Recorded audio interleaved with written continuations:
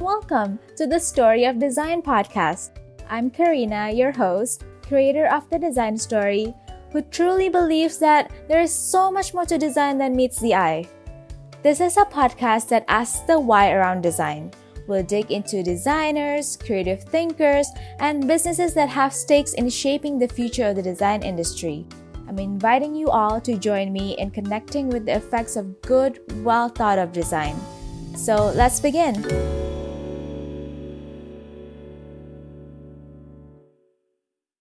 This episode is sponsored by BioLiving, an innovator in sustainable weaving practices for design and architectural applications. Today, we have here with us Budiman Ong of Ongchan Kwang Designs, a studio based in Bali whose handcrafted light fixtures I'm pretty sure many of us must have seen in a lot of interior spaces. And I truly believe it is because the brand successfully marries traditional crafts with modern elements. Budiman graduated the Grey School of Art at Robert Gordon University in Scotland, and his works have mainly been influenced by Asian culture. He has since then gained international recognition and is continuing to forge his path to bring along Indonesian culture out in the world wherever his works travel. So today, Budiman is going to share with us about how he injects soul and identity into his handcrafted lighting designs since he started the studio back in 2008. Thank you so much, Budiman, for joining us today. You're welcome. So maybe to start, Budiman, why don't you tell us about how it all started? Was there a specific moment in your life that made you curious about material manipulation? Sure. I think I'm a person with a lot of curiosity, and I'm very easily bored. I think that's the two things that kind of define me quite a lot. And always looking for a project to do. And ever since I was very small, I always looking for things to do with my hands. And as a Chinese, we have a lot of praying to do, and then there's a lot of paper folding. It's very morbid to talk about it because it's for the people that's gone. But that kind of I do that a lot when I was young. And also during the Chinese New Year, usually there's a lot of these Chinese New Year celebrations. And I'm basically quite famous amongst my neighbor because they like me to do things for them for the decorations. But if we talk about a time, I think at school, when I did the art and design school, that kind of helped me a lot. I think when you're young, you do not aware of things, you just do. When you're at school, you start to think about more sort of self-critical evaluations on what you're doing. So it's more focused, right? And I think I have a very good tutors that direct me toward a certain area that I love to do. I think after a certain point, after you do a lot of these different things at college, then you finally realize like what is inside you that you like to do best, which is material explorations. That's what I did a lot then, and I still do a lot now in the work that I am doing now. So, yeah. Oh wow, that's so wonderful to be able to follow up on that interest ever since you were young. And I think that passion really speaks through the works you do. And what we see interesting is how you always take material as a theme for your exploration, yeah? And yeah, I'm just curious, what about material itself that made you want to focus on it and not other aspects such as seasonality or concepts or culture even? Yeah. For me, if we were to focus on seasonality or concept, I think it's really driven by a trend, or it has a certain expiration date to it. But if we focus on the material, it's actually part of the product already. And if not, it's the most important part of the product. So by that, I mean, we hope that we could make something that is classic, that doesn't have to have any expiration date tagged along to it. We actually have a product that has, for example, the Kelopak is made from zipper. That has been used, the same product been used in a townhouse in Singapore. It's been used in the resort field in Maldives. and also it's been used in a sort of Chinese traditional house in Bali. So it's one product can be used in different settings. I think that's what we didn't realize this when we first did this sort of investigation, but this is what we did then. And then I think by chance we did something that is not tied to trend or to a concept, right? But culture-wise, I think because I'm Indonesian, Chinese, and there are certain aspects of aesthetic value that I like. And then I think there's something that is given to me automatically, and you can see this in our product, and I'm very proud of that.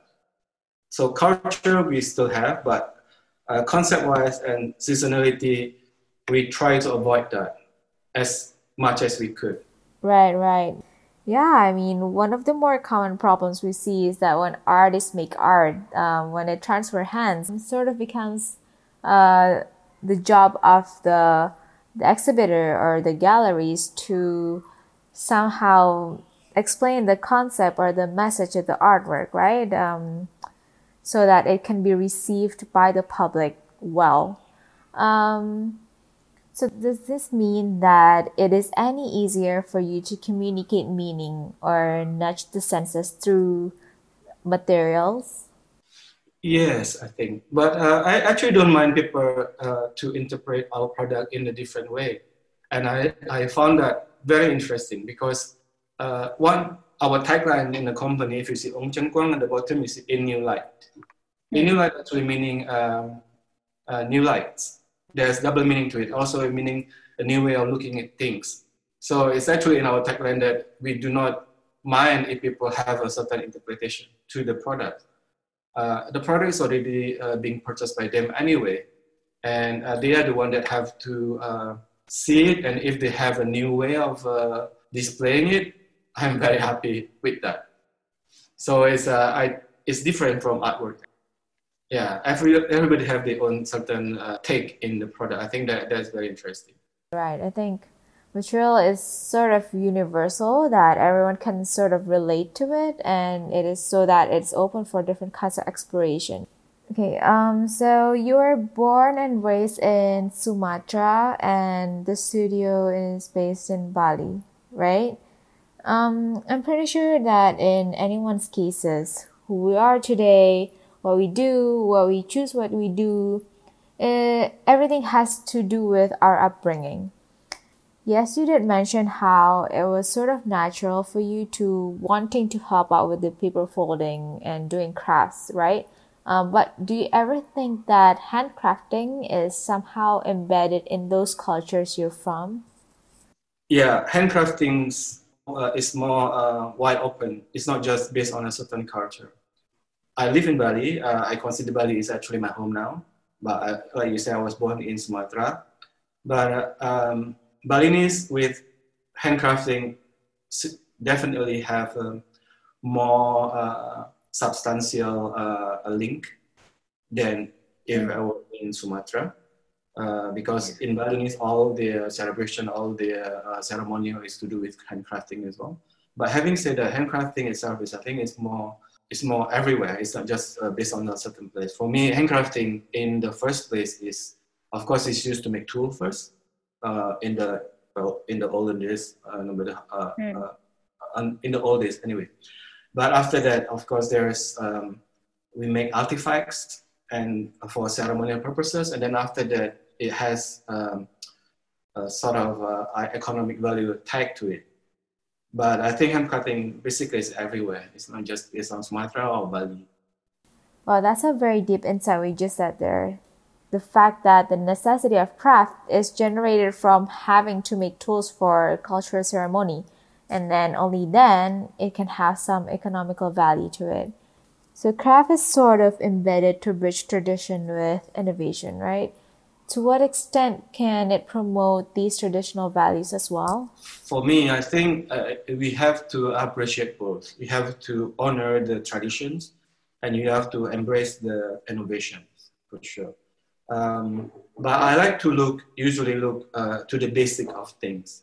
Since that our product is actually made in a workshops, we actually away from the traditional traditions, right?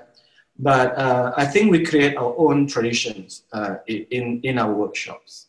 We have a certain way of to do things, and the other thing is craft is very much to do with hand and human. I think that there's a sort of a very big link to it, right?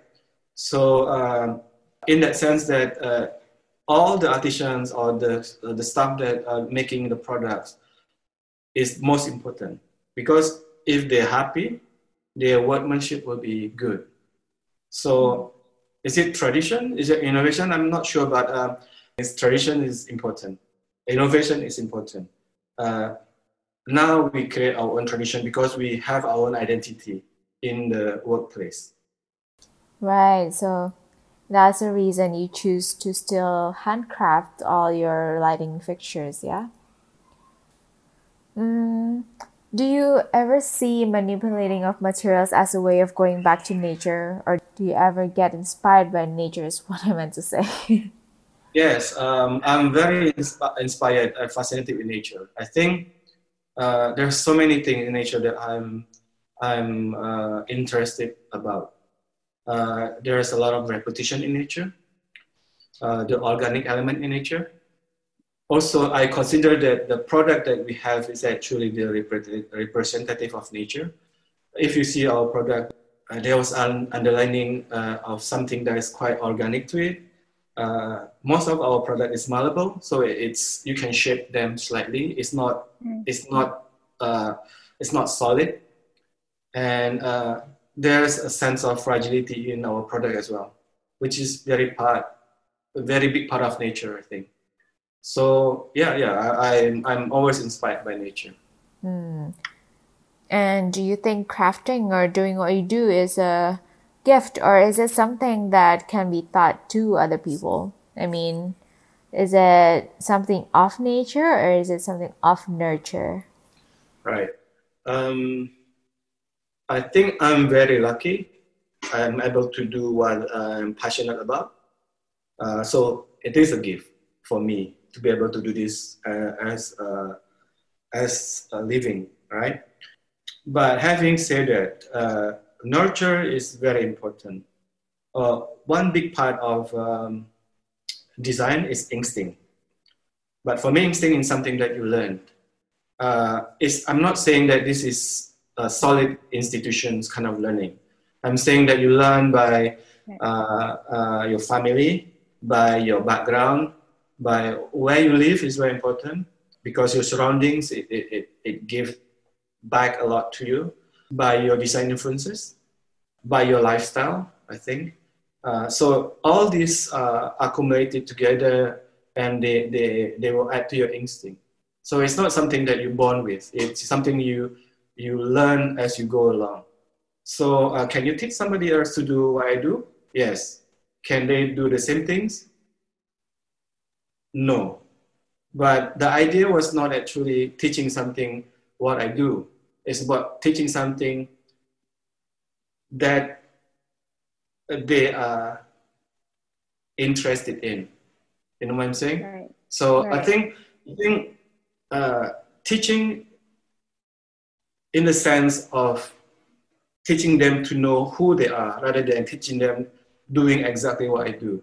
You know what I'm saying? So yes, you can teach them, but maybe into a different design philosophical identity, rather than having the same one as mine. So if it is through exploration and through time, do you think it's important that we sort of develop a feedback loop that will tell us if you're doing a good job or if you're doing a bad job, if you're improving or if you're getting worse? Yeah. Having feedback from people is not necessarily something that is good or bad. I think if somebody buys something from you that you do, there is actually a good feedback already, meaning they like what you do first. And also, I think it's not necessarily about having a feedback. It's about knowing who you are more than anything. I think if you like what you do, you can find a niche of people that like what you do, and then you get a match up. It's more important to do well what you're doing, and then find the right market for it, because there will be a market for every single thing. If you appreciate what you're doing, automatically there will be a market for it. You know what I'm saying? Having said that, of course, feedback, you listen to them, but you not necessarily will use them as the tracking point for your work. You know what I'm saying? It's good to get feedback, but not necessarily all need to be listened to or need to be become the most important things in your work. You just have to find a way which is work for you. Somehow it will work its way into the market. Yeah, that makes sense. So, first and foremost is knowing yourself, finding your identity, right? And then you get it going, see if it works or it doesn't work for you, and this is where the feedback loop happens, yeah. Right. There's another question would be, is there one material that stood out to you when you did experimentation with them? The one material that I feel that I like the most is actually zipper. This material, we've been using it for 11 years now, since the beginning, 2007 actually, I had started to work with zipper. It's the first material I feel that it's sort of the most successful collaboration between me and the material. When I love lights, so every time I look at material, I always have a question: can this become a lighting? Can this material disperse light? What happens if I put the light source behind the material? So this question happens in my mind all the time, every time I see material. So we have abundance of material collection library in the office that I'm working with, and then I abandon, and then I go back to it after a certain period of time. With zipper, it's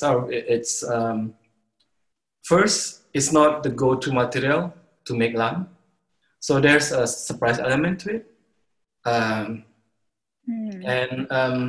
and it's actually the best way to promote our products with the surprise element. For example, our distributor in Italy, what they did was they have this drum band, piano, and everything sort of like a concert settings, and they have our lamps in there.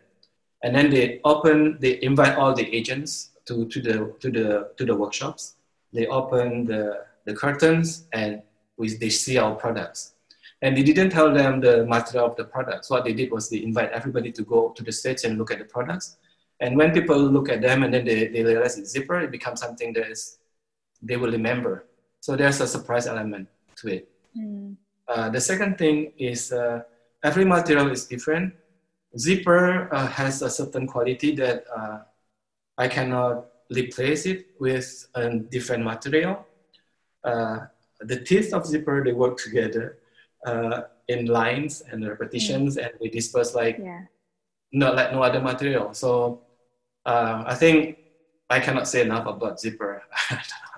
But for me, it is still something that I'm very fond of. Yeah, I mean, it turns out so beautiful. The light shadow play, the rhythm and sequence, and also the layering effect, right? So what's next? I mean, what other specific materials or specific technical processes that you would like to experiment with? Material-wise, zipper is still, for me, working with material is like a journey. So zipper, as I say, is 11 years journey now. On the 9th year, we're able to make something which is quite big with zipper. We make pendants 120 in diameter with 1,700 meters of zipper to make one lamp. This is the biggest one we can make so far. That's zipper. now we have a new direction with Zipper. So it's the journey is continuing to a next chapter. We use different technique. We're using sort of knitting, two needle knitting with Zipper. It creates a new look. So there's a new directions. The second material that I'm working with now, I'm very fascinated by is metal wire. We've been working with it for 3 years now. It's still at the beginning of the journey at the moment. Our newest collections, Bunga Kertas, is made from wire. So the journey will continue, and we have different techniques, so it will be another journey. Other material that I would like to work with would be paper. I think paper is so underrated. The quality that paper able to disperse light also cannot be replaced, especially handmade paper. But the value in people opinion about paper is still not there yet. So we have new collection now with paper, but it's the beginning. What I feel is that we need to teach people, we need to educate the market how to appreciate a certain material. So let's try again. Now paper I love. I love to work with clay, ceramic, glass. But I have to draw a certain line in terms of choosing material, because if I love to have innovative material to work with, but at the same time, there's a lot of aspect to it we need to answer when we choose material, because if it's high-tech material, how is it available locally? That's very important to me. Of course, if we're talking about making one product only, custom pieces, I would go crazy with material selections. But if we talk about longevity, we have to do something that is there's abundant, there's available always. Because in the end, we have to be consistent in making the products. Yeah. I see. I think in my perspective, from this whole conversation, what really stood out to me was when you said you were actually building not just objects, but also culture and traditions. That the people that work in your studio are your greatest assets. And why? Because it becomes something so much bigger than that, right? The value that you teach them, they will take to their own homes and then apply it to, I don't know, their children, their families. You know, in the beginning when I start doing this, all I'm thinking is about design. I'm thinking about to make products that I'm proud of. But having a company is a different beast, I think. I'm very good because I have a partner that support me in this company, that we have the same visions of the company. As I say, to start with, it's about products, it's about getting the product to the market. But having a group of people working with you, it suddenly becomes a family sort of settings. So in that sense that you have to appreciate them, you have to teach them so they have the same vision as you. And of course, this is not something that is very easy to do. It's through trial and error to see what works, what doesn't work. In the beginning, what I found frustrating is actually, I see that they do a very good job. They are very skillful, but they do not appreciate what they are doing. You know what I mean? So they just feel that this is things that everybody can do. When they came to us, they don't have skills, but the only criteria that we would accept workers is if they want to learn. So we take everybody, and then we shift through the system. We shift them through the system. If they did not work, they will go out. they will quit. So it's natural progressions. But people that stay with us is people that love what they're doing. So, but then how do we make them appreciate what they're doing? We realize that it's by communications, I think. The way we do it is we have done exhibition overseas. We have done exhibition in Indonesia. We do a nice setting of our products. The customer appreciate our products. The setting where the customer is various places and always a nice setting. And if we communicate those across to our workers, they understand that how the product that they are doing is being appreciated in a different way. Because the workers do not see the products in the setting. They make the product, they put in the box, and send out. So now and again we do sort of a presentation to our workers how the product being perceived outside of the company. I think then they would be able to understand. Wow, that's amazing. It's always nice chatting with you, Budiman. Thank you so much for this session and hope to see you another time. Thank you.